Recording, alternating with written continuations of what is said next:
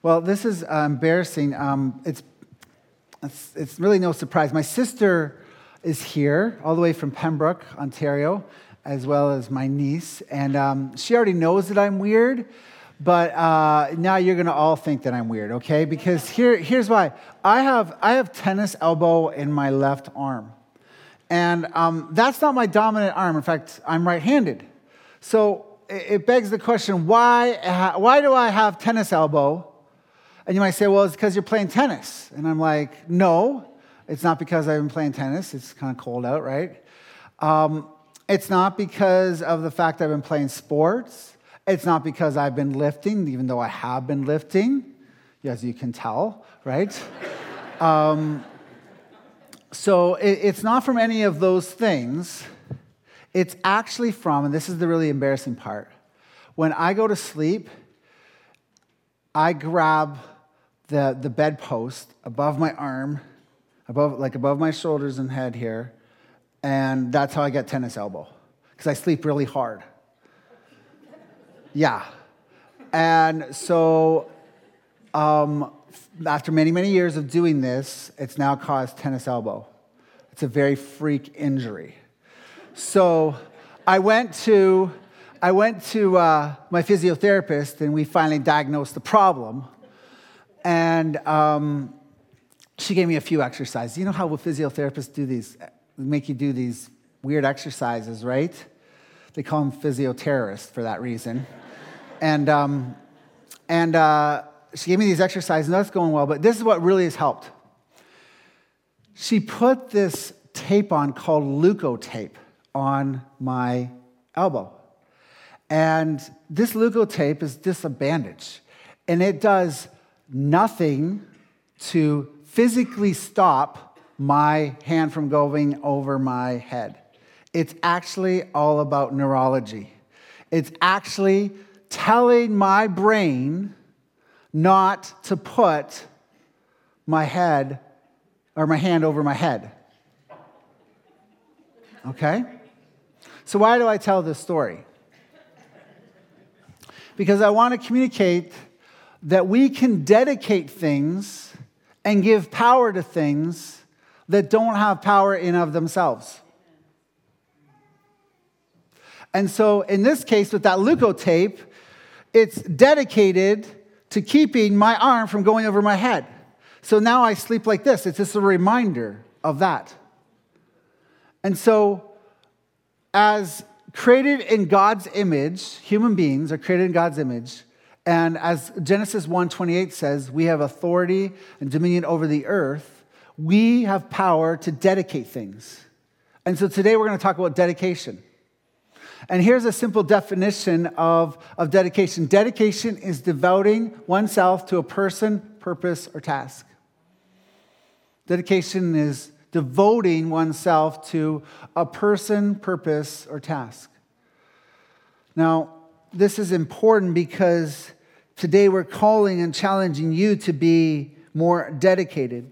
And we're going to tackle some questions like, can you dedicate inanimate objects? Should you dedicate people? Should you dedicate your children to God? Should you dedicate others to God? Should you dedicate your homes to God, your cars? Should you dedicate this church to God, this church building to God? Is it okay to do these things? You might say, well, what does this have to do with my daily life? Well, what if we actually thought our schools and workplaces and homes and community places were actually places where the kingdom of God and the peace of God was to reign? Can you imagine that? Like, think about the difference that would be. If we reoriented our lives to think about, okay, you know what our workplace is? That's a place that is dedicated as a place for God to work and not just a place to pick up my paycheck. Or what about if you dedicated your home as not just a place where you can retreat, where you can recreate, when you can be entertained, but you actually dedicated your home as a place where you have communion with God. That you commune with God, that you have this amazing place where you can say, this is where God and I This is where God and I can actually get alone, and we can, as a family, we can spend time together. Or what about community places and schools? Students, what if your classroom wasn't just a place to study, but it was a place where the Holy Spirit guided people into all truth? What do you think about that? That's dedication. That's what we're talking about today. I love this quote by Abraham Kuyper. He was the Prime Minister of Holland, and he said this: "There is not a square inch in the whole domain of human existence over which Christ, who's sovereign over all, control over all, does not cry, 'Mine!'" Do you love that? Do you believe that? Do you believe that God owns everything? Yes. That the earth is the Lord's and everything in it? So it begs the question, is there any part of your life where kind of you've not really let God into? It's an area there. I mean, you're let into a lot of areas, but there's that kind of one place kind of hidden way back there. You know what I'm talking about? Is there any place that you need to say, God, I'm going to let go of this. I'm going to let go of this. If you have your Bibles, please turn in your Bibles to Nehemiah chapter 12, verses 27 through 47. You can just Google this. You can Google Nehemiah 12, 27 through 47. Find it. You can use your own hard copy of God's Word. We'd love to give you a Bible afterwards. We have a Bible that we'd love to give you, your own hard copy if you like to read and have something, tactile to read. We're going to read from Nehemiah chapter 12, verses 27 through 47. And just if you think, you know what, this was written like 2,400 years ago. This has nothing to do with me.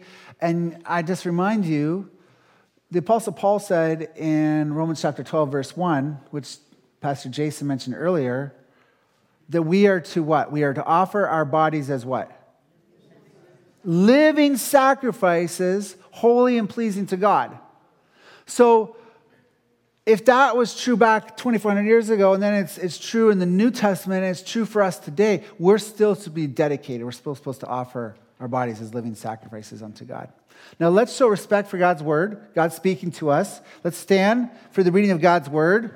And this is this is the second last week before we finish Nehemiah. And I think this is really the last week when you get to watch me stumble over some really hard names, okay? So at least for a while. So I love it, though, because in your small groups, you've been actually reading the scriptures, and now you have more sympathy for me up here, okay? So I need a drink just to make it through all these hard names. Here we go. And at the dedication, there it is, of the wall of Jerusalem, they sought the Levites. Levites were one of the tribes of Israel, in all their places to bring them to Jerusalem to celebrate the dedication, there it is again, with gladness, with thanksgiving, with singing, with cymbals and harps and lyres. This for a second here, like cymbals, right?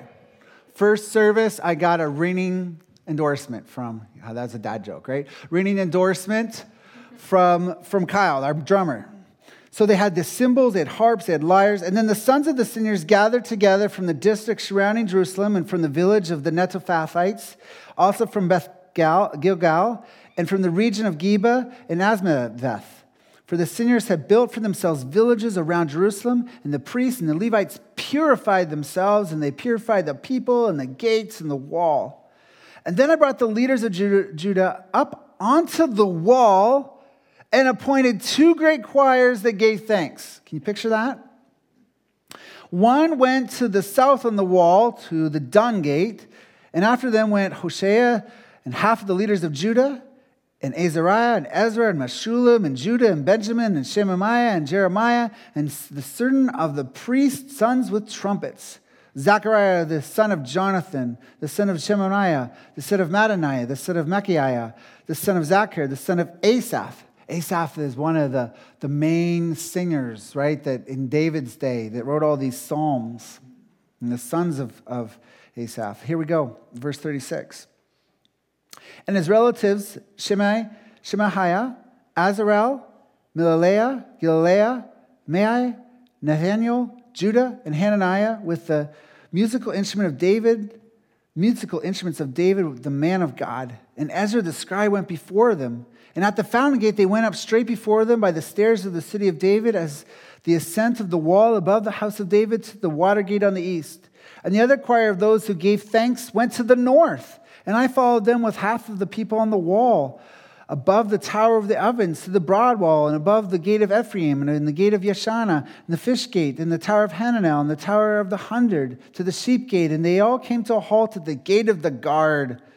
So both choirs of those who gave thanks stood in the house of God, and I and half of the officials with me, and the priests of Eliakim, Messiah, Minimim, Micaiah, Elanoai, Zechariah, Hananiah, with the trumpets, and Maaseiah, Shemaiah, Eleazar, Uzi, Jehanan, Malchijah, Elam, and Ezer, and the singers sang with Jehazariah as their leader. And they offered great sacrifices to David that day and rejoiced, for God had made them rejoice with what? Great joy. The women and the children also rejoiced, and the joy of Jerusalem was heard from afar. I love that.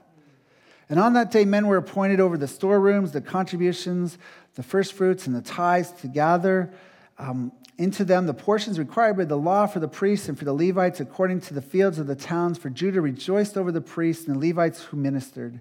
And they performed the service of their God and the service of purification, as did the singers and the gatekeepers, according to the command of David and his son Solomon. For long ago in the days of David and Asaph, there's that name again, there were directors of the singers, and there were psalms of praise and thanksgiving to God. And all Israel in the days of Zerubbabel and in the days of Nehemiah gave the daily portions for the singers and the gatekeepers, and they set apart that which was for the Levites, and the Levites set apart that which was for the sons of Aaron. May God help us to be set apart today as his word penetrates deep into our hearts and changes us. You may be seated.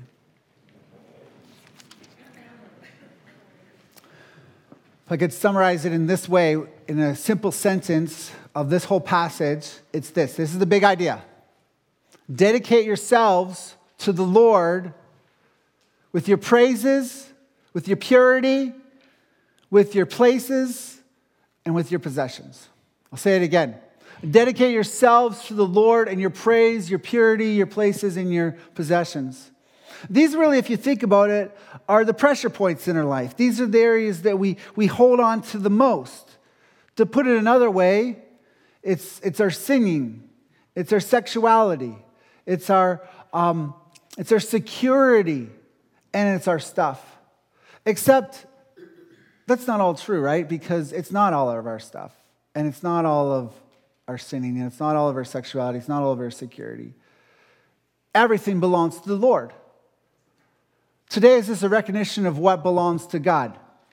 There's a dedication. And in the context of this story, the people had worked really hard. They had built a wall. They had built the wall. They had overcome all this adversity. They had been really redeemed from slavery and for generations. And now they're excited and they're saying, God, you did this. We want to dedicate this all to you. And so they dedicated in these four areas that we find, at least in this passage today. Now you think about, let's talk about sinning first of all. You might think, well, some of you love to sing. Some of you are like, well, some of you really like to sing, but like me, you're not really great at it. Singing is pretty important. Can you imagine if our government all of a sudden said, no more singing? That would tick people off, wouldn't it? Right? I mean, don't mess with my music. If you are a student, don't mess with my Spotify list. If you are a grandparent, don't mess with your gospel music, right? Don't mess with the music. It's pretty important. And we see here that they're singing. They're giving time to the importance of singing and music. And essentially, if you look at verse 27, they did this with great gladness, and it was loud, with thanksgiving, with cymbals and harps and lyres. Now, I got to tell you, we love to sing songs to God. And we try to sing them loud, not to drown anybody else, not to hurt those who have hearing aids today. But we are excited about what God has done for us. Amen? God has saved us from sin, from Satan, from ourselves. And so we're excited about it. There's joy. And in this time, this was not a solemn event. It was celebration. It wasn't reflection. It was rocking, okay? And so they had their equivalent of a worship band. They had their cymbals. They had their lyres, which is like our guitars. And they had the harp, right? They had the harp. Now, we don't have a harp. It's not one of those big harps. It's one of probably the smaller ones. And this was a celebration. It was loud unto the Lord. And it reminds us that we are to be singing songs of great joy to the Lord. Here at Temple, we try to sing one another songs to God. They're Godward. And there'll be times where, actually the most worshipful thing to do is there's going to be songs that maybe aren't your favorite. Maybe you love the hymns and somebody else is singing a different type of song, but you see them worshiping and you take great joy in that. That is even more worshipful to God. Or vice versa. We sing a hymn and maybe that's not your favorite, but you see how that really brings back memories for somebody and a special time in God's life, and it really encourages you. That's why we sing one another's songs to God. And so it's important that we have, like they did in Nehemiah's day, multi-generational worship that honors God. Look what verses 28 through 29, it says, "And the sons of the singers gathered together from the district surrounding Jerusalem and from the villages of the Netophathites, also from Beth Gilgal and from the region of Geba and Asmaveth, and for the singers had built for themselves villages around Jerusalem." So get this, worship was so important that they actually built and moved from the villages. They've created villages so that they could create more worship around Jerusalem. That's why worship has to be a priority here. We have to continue to worship. And here's the best thing. Here's what we go for at Temple. We want your voice to be the loudest. Pastor Jason, our discipleship worship pastor, the human voice should be our loudest instrument in praising to God, because guess what? He created that directly. So sing loud to the Lord. Enter in. And could I challenge you? If the people back then moved to the center of worship, the locus of worship, how about you? One of the things we're hoping and saying, I'll just say it, we would love for you, especially at the back, to move closer to the front. And here's why. Because this is where the white hot worship is. Don't you get distracted back there? Don't you get, I get often, I don't know about you, maybe it's a little bit of ADHD, but I'm watching everybody. It's not about watching, it's about worshiping, right? This is not a spectator sport. So next week, come up to the front. You will be blessed, okay? You will be blessed.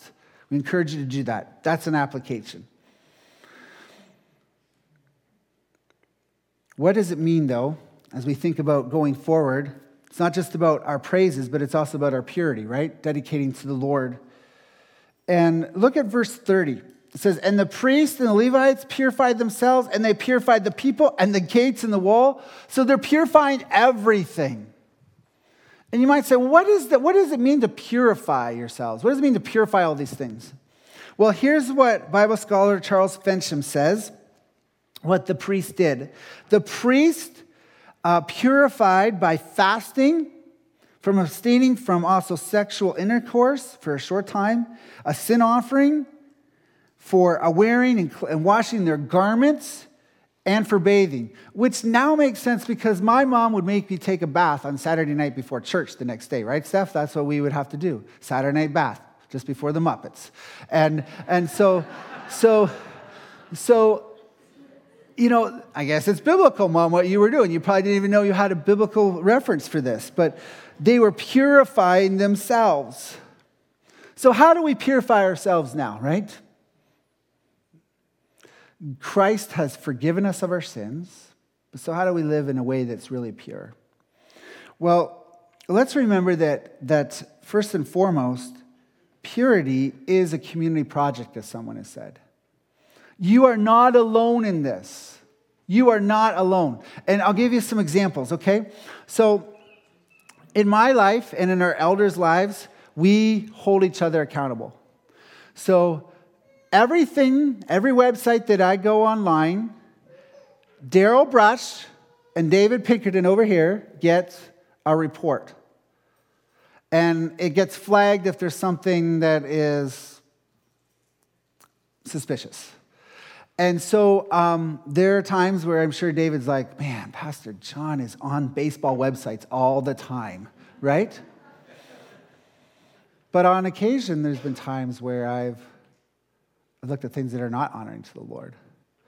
Then I have to repent before God. I have to repent before others, before Daryl or David, and before the elders, and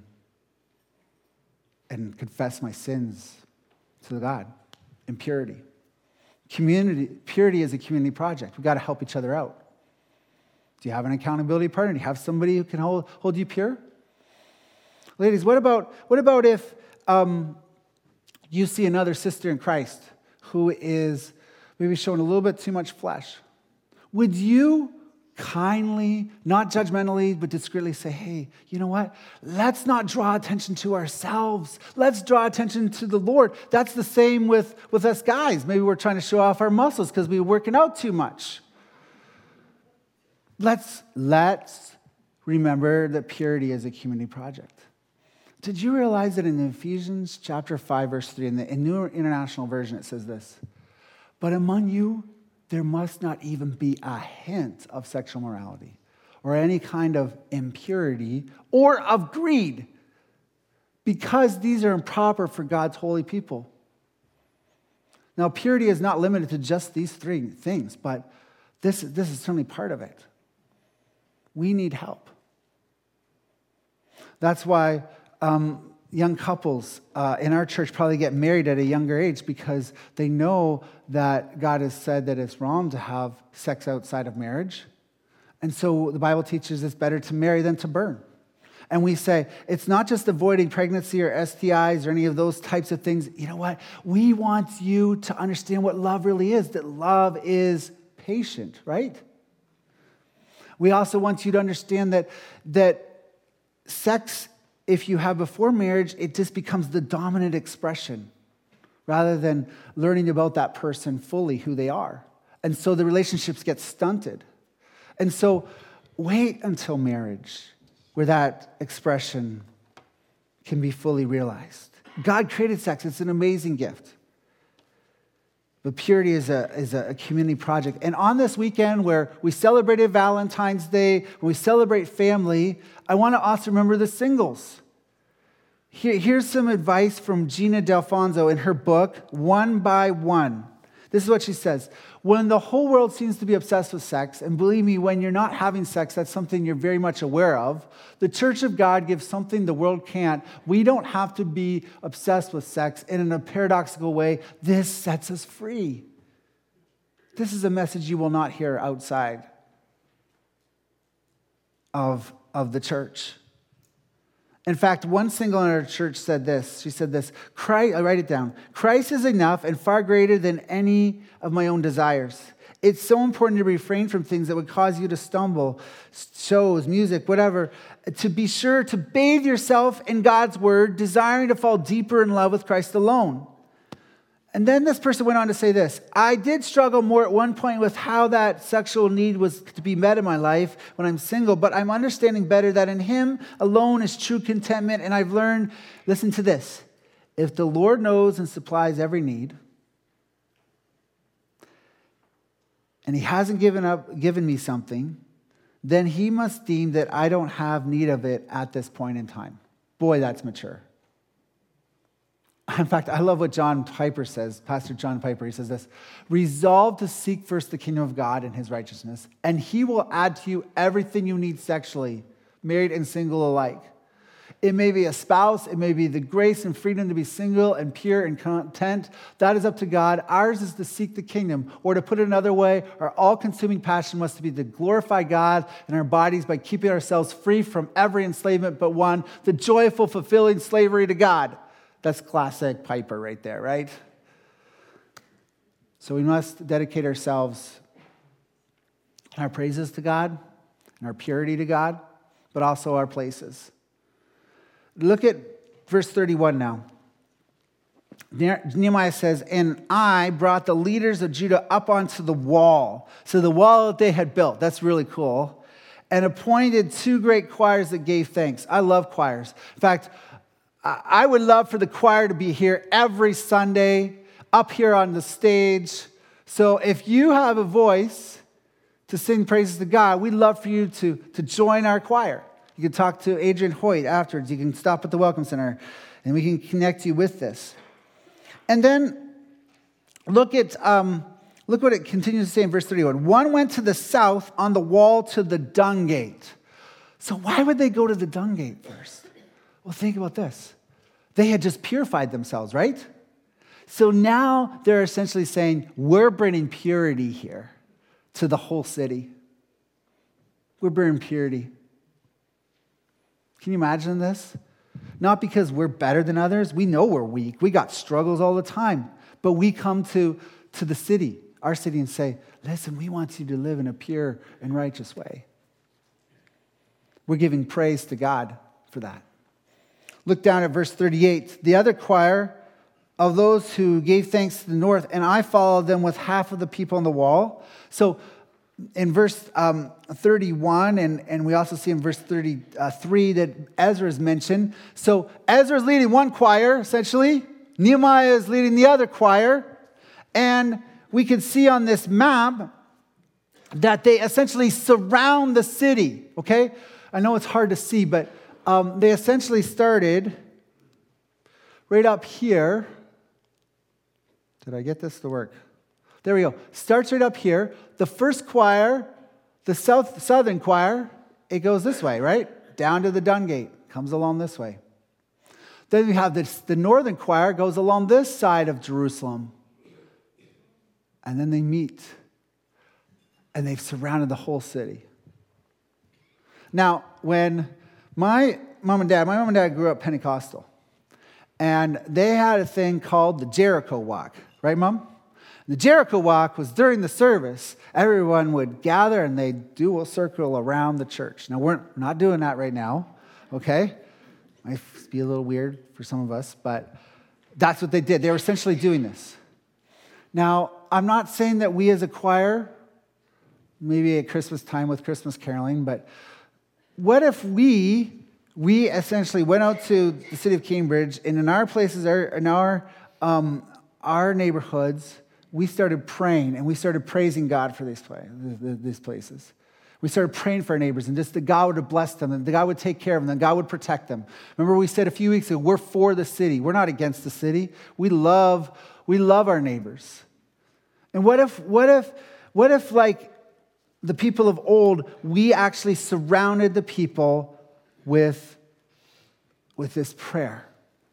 So today, maybe it's not too cold. Maybe that's one of the applications. Maybe as a small group, you'll do that this week. You'll actually go for a prayer walk and a praise walk and praising God for things. Maybe it'll be around your workplace, your school. If you started just saying, God, we're going to pray. I'm going to pray over this place. And you're not trying to make a land claim, okay? You're trying to make a light claim that the light of the world has come to overcome the darkness. What would that change in our homes and in our schools and in our workplaces if we did such things? It's biblical to dedicate buildings and properties to the Lord. This is the Lord's. That's what we're going to do, hopefully. We've done it in the past as a church a number of times, and we hope to do that in the future when we get done the Master's Plan 4.0 of recreating our property here. You know what? People who belong to the kingdom of darkness do these things. In 2000, when I went to Haiti, we learned that Haiti's had a lot of problems. that in 1791, in order to overthrow the oppressive French, the Haitian slaves actually said to the devil, they said, we'll make a pact with you. We will give this land of Haiti to you if you help us overthrow the French. And I'm not saying that every problem that Haiti has ever had is because of that. But my point is, if people can dedicate things to evil and what's bad, and there are places that are bad, can we not dedicate things to God? Should we not dedicate things to God? And when we do, we ask God for protection, and it causes, there's a great joy that happens. Verse 43, they offered great sacrifices that day and rejoiced, for God had made them rejoice with great joy, and the women and children also rejoiced. It was multi-generational. It was something that everybody did and was a part of. And I love it how it says, the joy of Jerusalem was heard far away. What if we praised God so much and we let our light so shine before men that people praised our Father in heaven? What if we started doing that more and more and made that our effort this week? So we dedicated our what? Our praise, our what? What's the second one? Purity and our places. But the last one's our possessions. Look at verse 44 and 47. On that day, men were appointed over the storerooms, the contributions, the first fruits, and the tithes to gather into them the portions required by the law for the priests and for the Levites according to the fields of the towns. For Judah rejoiced over the priests and the Levites who ministered. Jump down to verse 47. And all Israel in the days of Zerubbabel and the days of Nehemiah gave the daily portions for the singers and the gatekeepers, and they set apart that which was for the Levites, and the Levites set apart that which was for the sons of Aaron. When the Israelites came into the land, all the tribes got a portion of the land, except for the Levites. The Levites were to serve everybody. Their only inheritance was the Lord. And the people were, because the people who were in the surrounding area were supposed to make crops and be able to provide for the Levites. They were providing for the worship catalyst. And I just want to say thank you for how you provide for those here at this church who try their very best to help lead us to worship. That's essentially what was happening in that day. Notice what they do. They give first fruits. They give the first and best to God. They give a tithe. They gave a 10% of their income. We encourage you to tithe. We've been doing some research, and 60% of our donors, we're super thankful for them, 60% of our donors give less than $2,000 a year. So there are some within that group, maybe students, whoever's, that's all they make, they're tithing on these things. But that means the rest of us are either living below the poverty line, which is $37,000 for a family of 4 per year, or we're not tithing. Would you test the Lord in this? And I say this for your benefit, not for the churches, though the church would benefit. It's because you will grow in your faith. You will see how God provides for you, how God takes care of you. And you who are doing that, you can testify to this.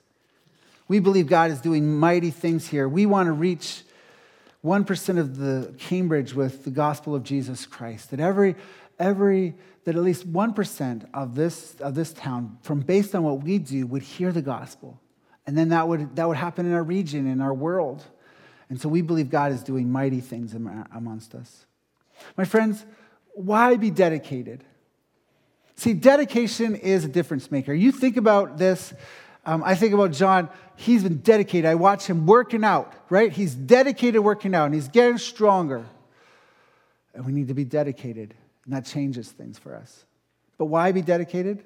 Because Jesus was dedicated to us. Didn't he give us all? Didn't he give everything for our sake? And because of that, because he died on the cross and rose again, we can be dedicated to God. It's all his anyways, right? And so as the worship team comes up, maybe there's some area of your life that, again, you've been hiding and that you God, I need to dedicate this to God. Maybe it's your voice. Maybe it's what you've been given as your abilities and your talents. Maybe it's some money. Maybe it's today you're like, there's this one area that I've been holding back, and it's my purity, and I need to just surrender that to God. Whatever that is, we just ask that you would recognize today that it's worth it to be dedicated to the Lord. God will trade that pain and what's hidden for joy. Guaranteed.